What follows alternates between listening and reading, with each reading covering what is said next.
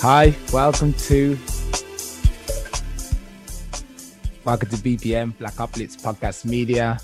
With me, Al Stallion. I've got a very special guest today with me. Of course, all my guests are special. Hi. Miss Saunders. Hi, everyone. How you doing? Nice to have you join us here on the podcast. I'm excited to be here. I'm doing really well. Lockdown is easing. The end's in sight, so I'm in a good mood. Wait. Slow down a second. Slow down. Don't get everyone happy because, you know. I know. Maybe I spoke too soon. Maybe I didn't. Mr. Johnson's talking, Mr. Johnson, he says, yeah, everyone's coming out. Everyone can go and drink and hug each other now, two people. But then he threw in quickly. The Indian variation is backtrack. Oh, what can I say? All politicians are fickle, but I'm just holding on to that hope that it's all going to be over soon. So. I believe firmly that this year it'll slow down a little bit over summer, like the flu does, and then by winter it'll be back, and then next year you'll see the end of it. I think this year we're still amongst the cat amongst the pigeons, I'm afraid. That's what I think. Well, you never know. As long as I can go and have a drink in a pub, I'm all right. That's your biggest worry. That's it. I'm trying to leave the planet, and you're worried about getting drink in a pub. Jesus. That's amazing. So, Harriet, tell us a little bit about yourself, obviously, because I guess people are thinking, who's this nice, attractive lady talking to this good-looking, African-American guy? So, hi everyone, I'm Harriet Saunders. I work at the FSE Group and I work as a fund executive, and I work providing support to the investment managers, mainly helping them deliver the loans to businesses within the East and West Midlands. And we work as part of the Midlands Engine Investment Fund, delivering £42 million of loans to SMEs, businesses within the West and East Midlands. That's one hat that I wear. I'm also generally involved in supporting entrepreneurship and trying to particularly help Black entrepreneurs get a kind of equal and fair crack at the whip, I think is probably the right way to say it. So inclusion and diversity, I suppose, is the more PC way to say things. So I'm really passionate about that. I sit on the board of the Black Pounds Project, and I quite frequently try and get involved just, in events in the community just to try and help boost the access and the inclusion. So those are my kind of things that I do. That's a little bit about me. I lost you at the first sentence, man, but it doesn't I lost you. No, but okay, look, I heard the bit though, of course, luckily, that you help Black investors, like Black people, like obviously, and me, conveniently, happens to be a Black guy, who would have thought, and in need of money at the same time. So that's it. So yeah, and to people listening as well, if you do have questions around funding specifically, or you're just not sure where to start or how to get going, I'm always more than happy to have that conversation and signpost you onto it, a couple of places, couple of ideas that may be of more help. So hit me up. So that's where we're going to start.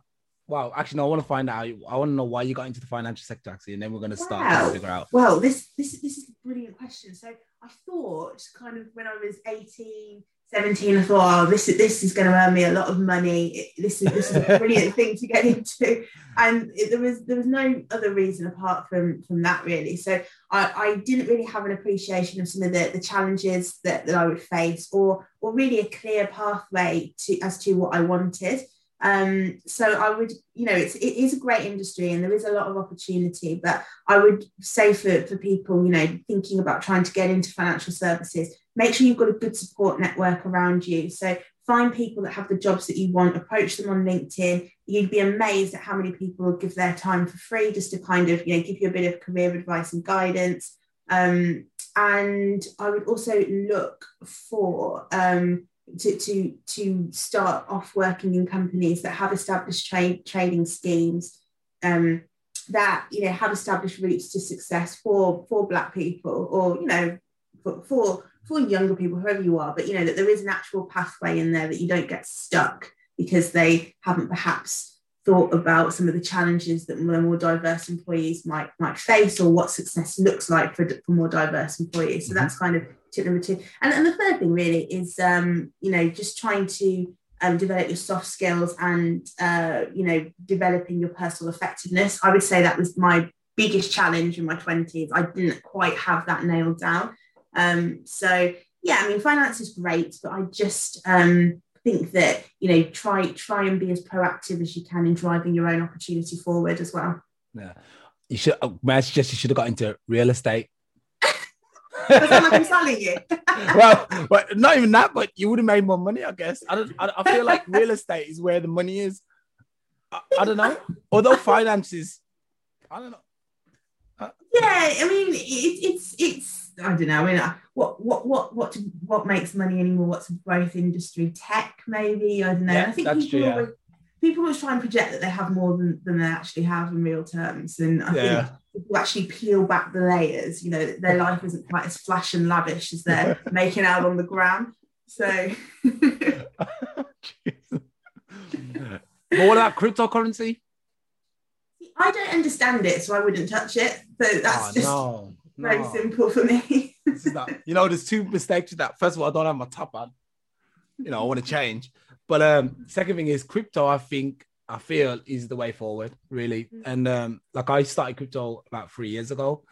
I'm not a billionaire or anything, or a millionaire, but I put just a little bit in what I could afford to lose. And I saw it blow up like pretty good over the last couple of weeks, months. And I was like, whoa, I should have put more in. That's the only thing I regret now, is not putting. But I think equally, the downside of that is, if it was just kind of experimental, did you put in as much as you could afford to lose at the time? You don't want to start putting your life savings into something that you're not 100% sure of the outcome of. I'm quite risk averse, so it's not for me, crypto, and I don't fully understand it. I've got to say, I'm in debt. That's good and solid. I understand that there are rules. Yeah, that is good. Yeah, well, may I suggest, as someone who's into finance, that you actually start getting familiar with cryptocurrency, because I feel like that's probably where society's heading. Yes. And by the way, because I gave you that tip, and I always tell my guests they're gonna give you 20% cut, and because you've got 42 million to play, 42 billion or 42 million, I'll take 20%. Fair enough. It'll go into a trust fund, the Black Uplifts Trust Fund. Yeah. To help us grow faster, and get you out, of course, out there. So was it like an easy decision as a woman to choose finance? Because finance is a male dominant world, I believe. Maybe not so much now, but back in the day. Yeah, it absolutely is. And finance is a little bit behind the curve, I think, in terms of diversity, inclusion. When I first thought about going to finance, I have to admit, the idea that it might be more difficult for me being a Black woman didn't even enter my mind.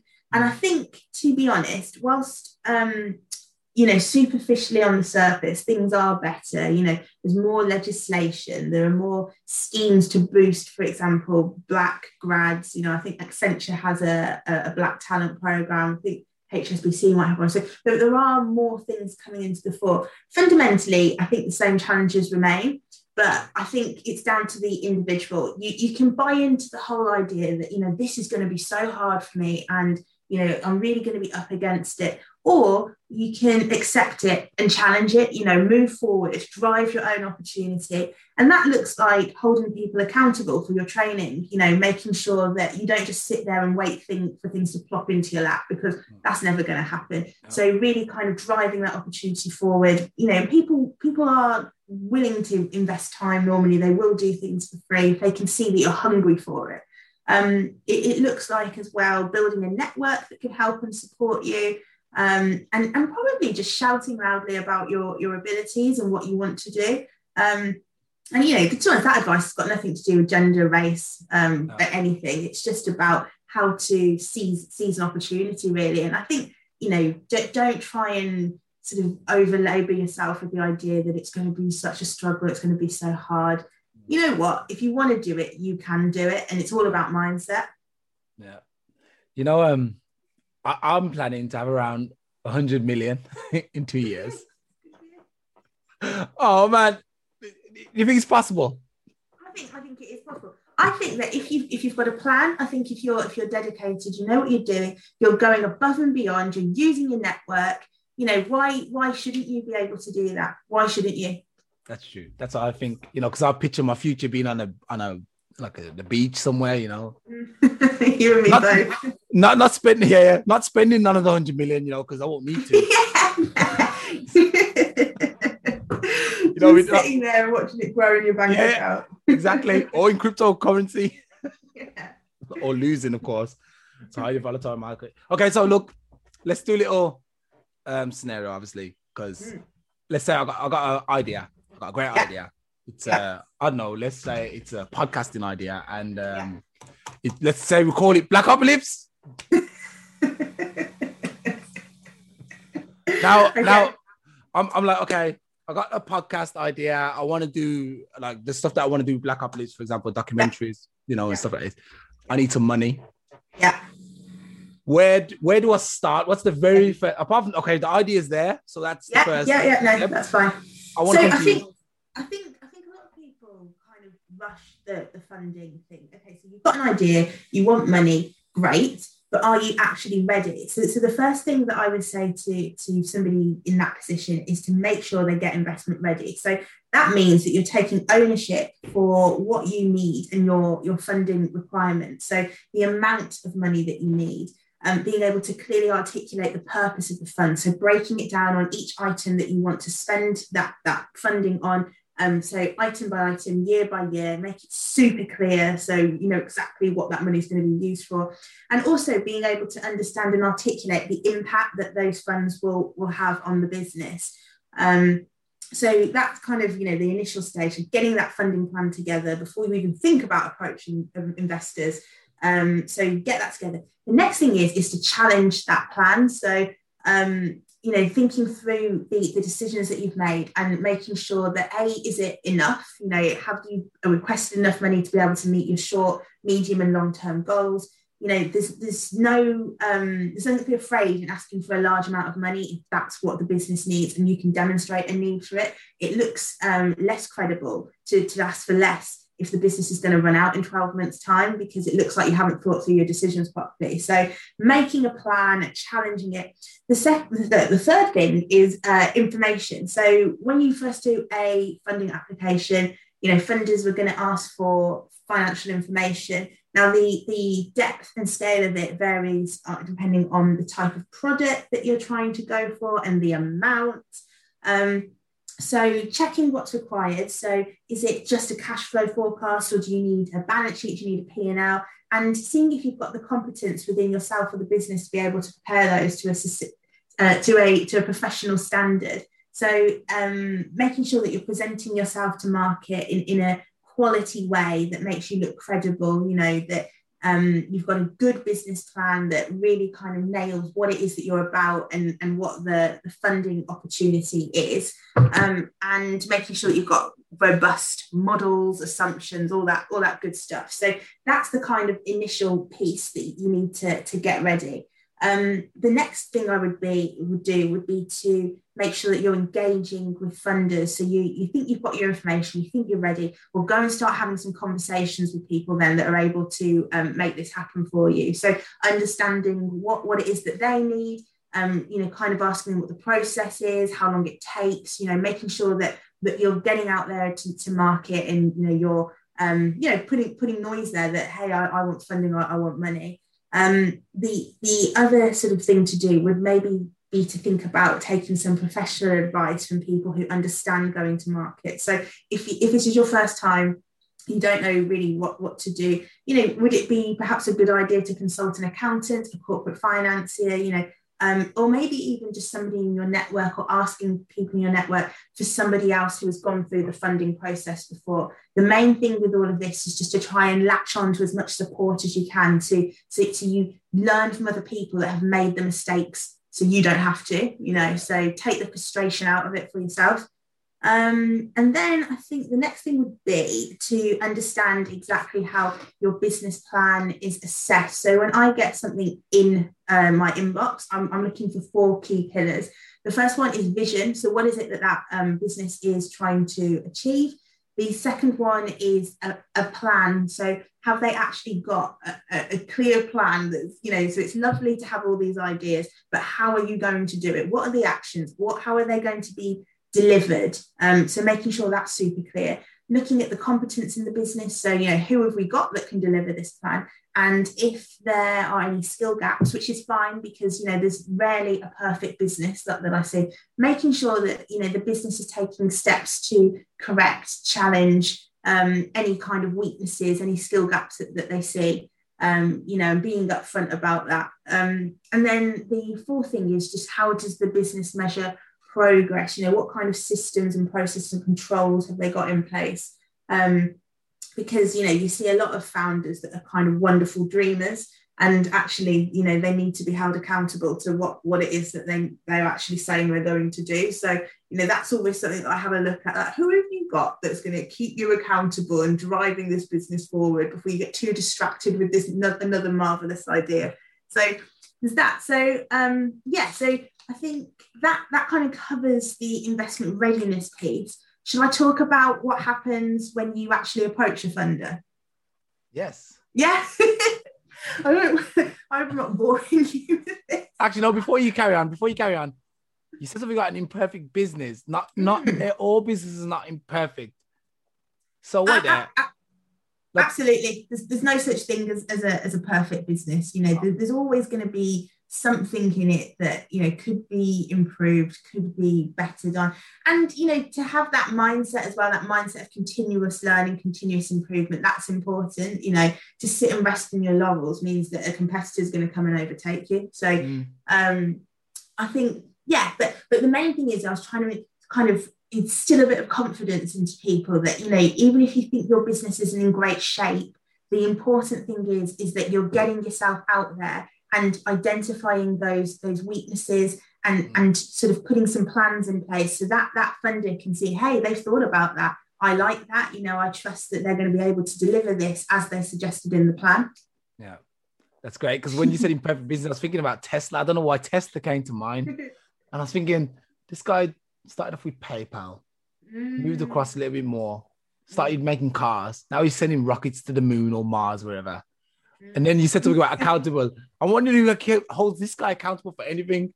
Dude, you're doing too much. Perfect your car first. Then go to space. Yeah. I don't know, isn't his mum quite close to him? I've seen she looks like what do they call him? A tiger mum. Who's they're kind of pushing their offspring.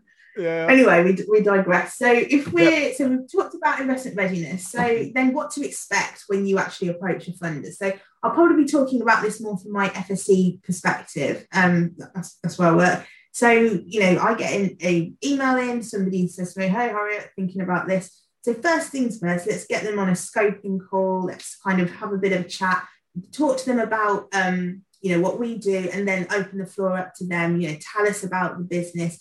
I mean, you've got to expect that funders will have already done a bit of homework, and so will probably have had a look at Companies House. They'll have looked on the internet, so they will know a little bit about what's going on. But it's your opportunity to put your own spin on that.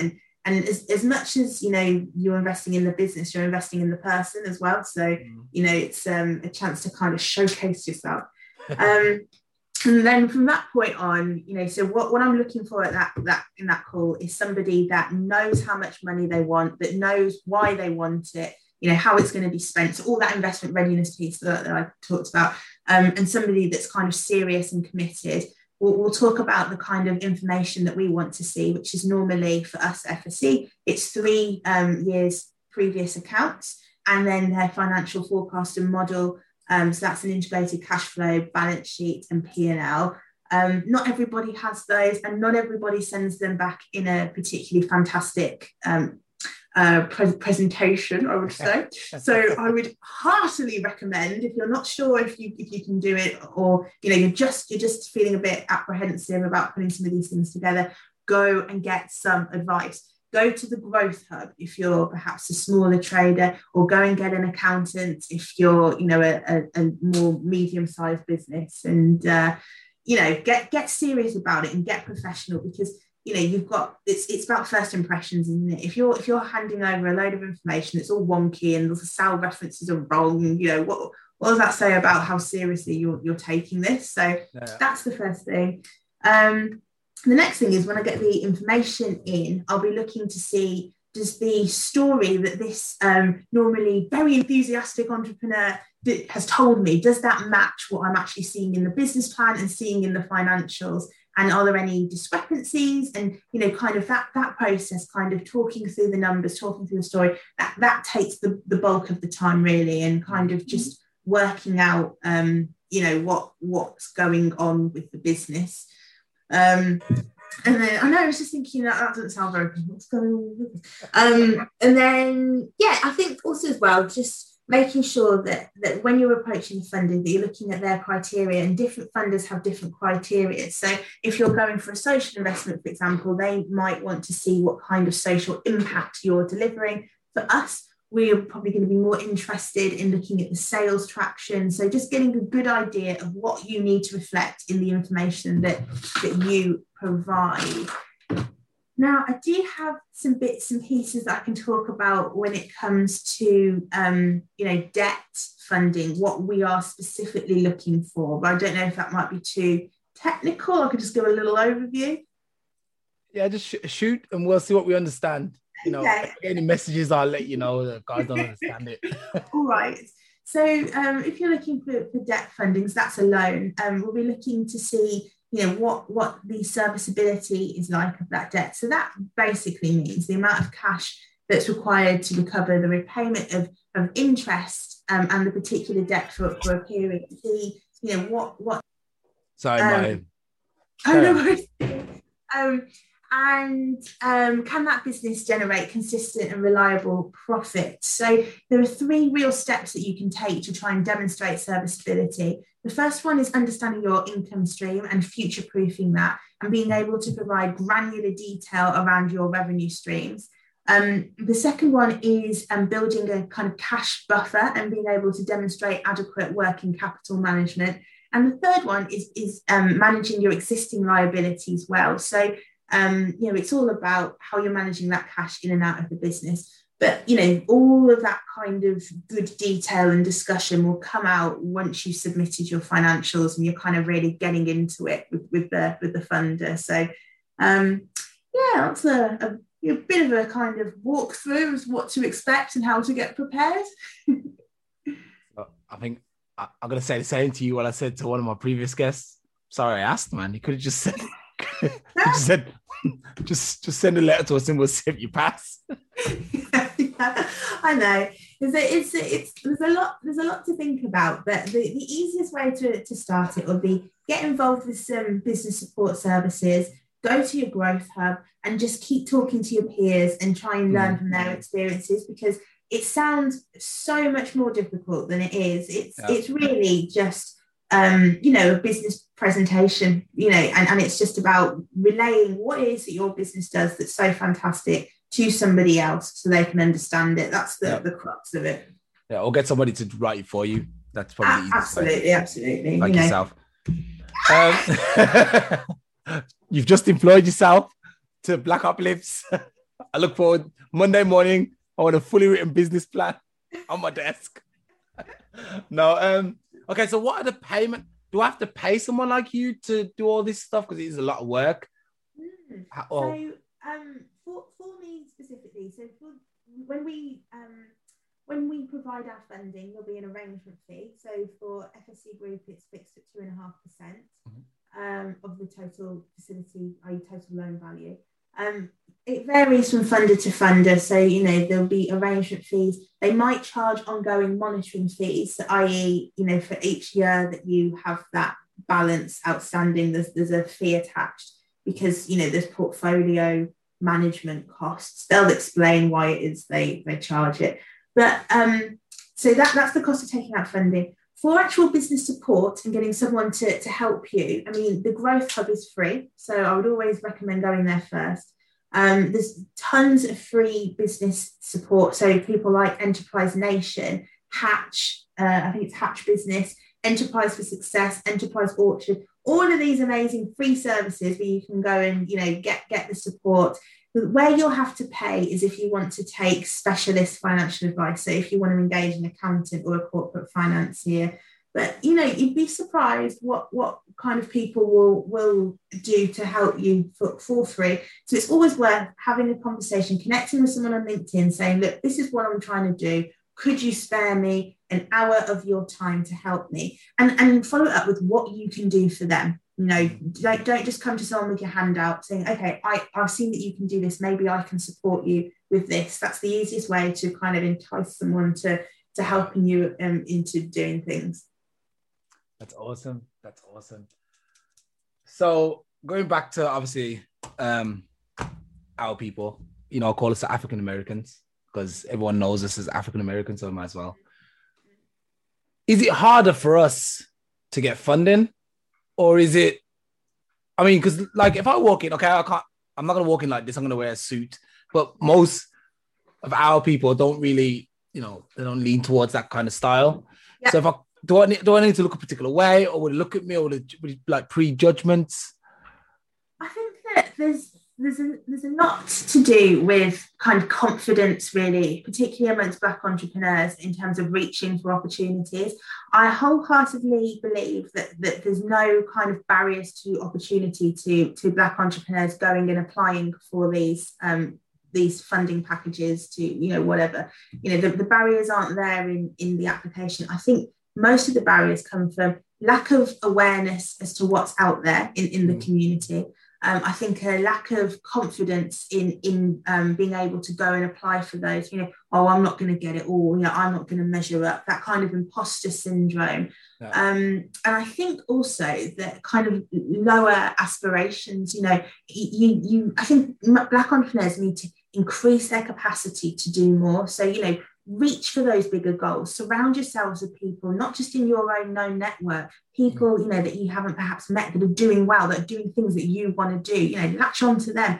So I do genuinely believe that there's that there is no sort of problem in terms of when you go to access those services. I think most of the problems start with not knowing how or not having the confidence. Yeah, so it's like inside, really. Like I remember when I was young, all I wanted to ever be when I was young was a bus driver. And I could not believe that that's all I wanted to do. I was like, and I have friends who wanted to be rocket scientists and, you know, big jobs. And I was like, I want to be a bus driver. And I couldn't understand. I only realized that when I got older, and I was like, hold on a minute. That was the height of my aspirations, is to get a driving license, which everybody gets, and drive a bus for minimum wage. Yeah. I mean, I think it's really important to connect with other Black entrepreneurs and open to other Black networks. So things like the Black Pound Project, which is a Midlands-based community interest company to help Black entrepreneurs, well, not Black entrepreneurs, diverse entrepreneurs, small business owners, help them get plugged into that business ecosystem. So use those Black business networks. Places like Be Global as well. They specialize in offering Black entrepreneurship support. So, you know, elevate yourself, make sure that you're putting in the work, that you're, you know, driving forward your opportunity, and you're taking ownership of it as well. But, you know, it comes to the other sort of flip side is if you can't see anyone that's doing that, which I think is kind of what I alluded to when I first started in banking. I had no idea what I was doing, you know, because I didn't know anyone who'd been in banking, but I knew I wanted to do it. But, you know, finding those role models, and, you know, they are slowly becoming more visible, and you will have greater access via kind of joining in with these Black business networks and whatnot. But seek them out for yourself, you know, get on LinkedIn, go to some networking events, you know, see who you can meet, keep pushing. Yeah. Okay. So, oh no, I wanted to say something. Oh, you actually answered it. I was going to say, do you think the lack of like Black faces, for example, when you go into the financial world, that probably really goes against us actually deciding that we're going to try and be a banker or a lawyer or a doctor? It doesn't have to just be, you know, totally towards finance. It could be anything else. Police officers, you just don't see them. So you think, okay, I don't have a chance anyway, so why should I do that? Mm-hmm. You know? I agree, but I think that things are starting to improve, and I think that slowly, that people are starting to cotton on that there is a need for more Black role models outside of sport, outside of music. Yeah. And slowly we're starting to see some more emerging talent. But maybe the fact there aren't so many role models to people that are listening, maybe that could be you. Put yourself forward, make some noise, encourage other people, bring other people up with you, and collaborate. That's what I try and do when I see, like, I remember when I was last time I was in are you from Birmingham? Yeah. When I was in Birmingham last time, I was in Sutton Coldfield, I think, and I saw a group of Black lads, and I went up to them and I said, "Yo, guys, so you at university?" It was like, "Yeah, we're at university." I was like, "So what's your plans? What you doing?" They're like, "We don't know." I was like, "How do you not know?" And that was like when I was young, and I remember being that age, and I didn't really know what I wanted to do. But I was like, I can't believe that there's nobody behind these guys telling them, look, you want to make money or you want to do something that's going to bring you a decent life. You should probably already looking in that direction. Yeah, I want to be a lawyer. I want to be a scientist or professor or something like this. That I think a lot of our youth are just kind of lost because we have, like we said, no role models to look up to. So, I agree. But I think it's also kind of that expectation of opportunity. What is it that you deserve, and elevating that bar for young people, So it's not just you go to uni and then what? It's about making sure that those pathways to success are in place, and that they know what they're capable of, and inspiring a bit of ambition beyond just ticking a box and completing education and then just finding a job. Yeah. So. But in terms of how to do that, it's just about using your networks and getting engaged and doing your own research about things that interest you, things that you might want to do, and reaching out to people. I mean, I think that's what I've had to do, and people respond, and it's a multiplier effect. Like you start doing some good over here, and people respond, and it grows. I want to quickly have a look at this Growth Hub because I've never heard of it before. Right, so the Growth Hubs, they're done by kind of local areas. So the one in Birmingham is called the Greater Birmingham and Solihull Local Enterprise Partnership Growth Hub. Is that the name of it? I know. Make it easy. Why don't you? But at the Growth Hub, so they have so many free events. So things like how to boost your marketing, things like import strategies, absolutely loads. And then you can also call them up and book an appointment with the business advisors. Yeah, this is it. Yeah. And they'll be able to talk you through how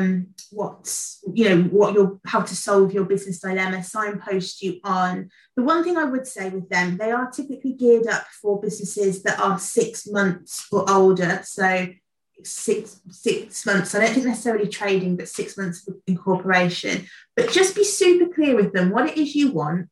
And, I would like a solution to this. And just drive that opportunity yourself with them, and just be clear and direct. I'm just trying to think, so you need basically a business plan. Yeah, I need to go to them with a business plan. Yeah, and they should be able to help you. They should be able to book you in with a business advisor who will be able to schedule time for you to go through your business plan, and they should be able to help you get that to a standard that will be investment ready. That is one of the core things that they should do. So what are the repayment options? So for example, I get 100 grand from them. So they don't provide funding, they just provide business support. Okay. So when I get funding, for example? So funding, right. So I think they'll be able to signpost you on to funding. There is also a government website which I can share with you, which gives you a list of loads of business funders. People like me, I tend to know who's offering funding, connecting with people in the funding space. So that's how you go about finding funding. So Growth Hub, making sure that you're looking at the government portal, making sure that you're connecting with people in the funding space. So in terms of repayment, it all depends on who it is you go to. So they'll tell you what their maximum term is. So i.e. how long that loan how long you can pay that loan back for. Can't use my words for some reason. Some funders may offer capital repayment holidays. For example, we offer up to 6 months. So that means where you will have a break on paying back the capital part of the loan. So you're just paying interest, which helps you really bed in the funds without having to have such large payments. You can really demonstrate some traction. What else can I tell you about repayments? I think that's probably it. So interest rates, they vary from lender to lender. I mean, the banks are always going to be the cheapest because, they're the banks, but they want a certain profile of business, probably someone that's more established, someone that has a good track record. You move across to us. We're a market gap funder. So, we'll look at businesses that perhaps the banks wouldn't. They're a little bit more risky, but that means our interest rates are higher. And you kind of go creeping along the ladder until you get kind of credit cards at like 28% or something. So, I know. But that's just funding. So debt funding. There is, of course, equity where you're giving up a share of your business, and there won't be necessarily anything to pay apart from arrangement and monitoring fees. But the cost is that you're giving up a bit of control of your business, and that equity provider will have a say in the business operations. So do you feel that's a good idea though? If you give up a little bit of control to them, because then you're like, see, it's your fault you didn't make it. I think it all depends, what stage your business is at, what your other funding options are, and how much you're prepared to give away for your business for the amount of money they're going to give you. If it's what you feel comfortable with, why wouldn't you do that? But it's up to you to have. It all goes back to that first stage of getting your investment ready, defining your funding plan, what it is you want, what you want to do with it, what your options are. Okay. I'm just trying. Yeah, but you got to blame someone. If your business don't make it, it wasn't my fault. It was working before you got here. Well, the one thing I would say is, if you're in a business, always get a good support network around you. So that might be a mentor. So have someone to keep you accountable, someone to keep checking in with. Not necessarily someone that you can pass the blame to, but somebody who might be able to spot some of the mistakes you're making before they blow up and things go seriously south. Or perhaps think about taking some non-executive directors on the board, seasoned business owners who can give you that professional steer and advice, perhaps in exchange for a nominal fee. Okay, great. Let me see. Did I have any more questions? Do you have anything you want to add on to it? Actually, I'll let you have a bit of the floor. And if anything, that's key information for us to know, like for us people who are trying to. Key information. I'm sure I've got something. So the one thing I would say to folks listening, in terms of just some tips for right now, if you're an entrepreneur. One, find a mentor, find someone to keep you accountable, someone to check in with, someone that's got more experience than you have, or perhaps has a skill that you don't have to, help boost your business and spot problems that you might not always have spotted. Number 2 is to set goals and, keep yourself, I keep using this phrase, keep yourself accountable, take ownership. But it's so important that you take it seriously and you don't just let things slide, or you just think, I'm going to do this next week, or whatever. Set goals, make sure they're timed, and keep checking in with yourself, keep checking with your business, because that's how you drive forward progress, right? You you keep yourself accountable. The third thing is to research your industry and make sure you're aware of what's going on in the market, and what your peers are doing, what the developments are. Don't just sort of sit in your own little bubble, a little silo, not aware of what's going on around you. Make sure that you're engaged with the business community and what's going on in the market as a whole. And probably my fourth tip is just really brush up on what it means to be professional and to be credible. So that's things like just developing your soft skills when you're speaking to people, the tone that you use in emails, turning up on time to meetings. You don't necessarily have to wear a suit and tie these days, but taking care in your appearance, that sort of stuff. It all builds to a bigger picture. So those are my sort of little takeaways, I suppose. Actually, I want to give you a compliment. You've got you're very well spoken, which is not really important. But I just finished a course about social linguistics, and they were talking about obviously having received English, which you speak, and almost without an accent. So it was actually hard to tell that you're from Birmingham, but I just assumed. Actually, I had a tip off because I interviewed the Black Pound. God, I forgot his name. Yeah, exactly. CJ Webb. Yeah. And I told him I was happy to get you on. Yeah. See, that's one of this big issue, you know, when you don't speak, like a lot of people from the inner city of Birmingham, they've got kind of like, you know, this hybrid Jamaican style British English. In a nice way of putting it, you know, or the yam yams, you know, all these guys do, or like these guys, when they're going to an interview, people are automatically going to judge them and be like, I ain't giving him nothing because he can't even speak well.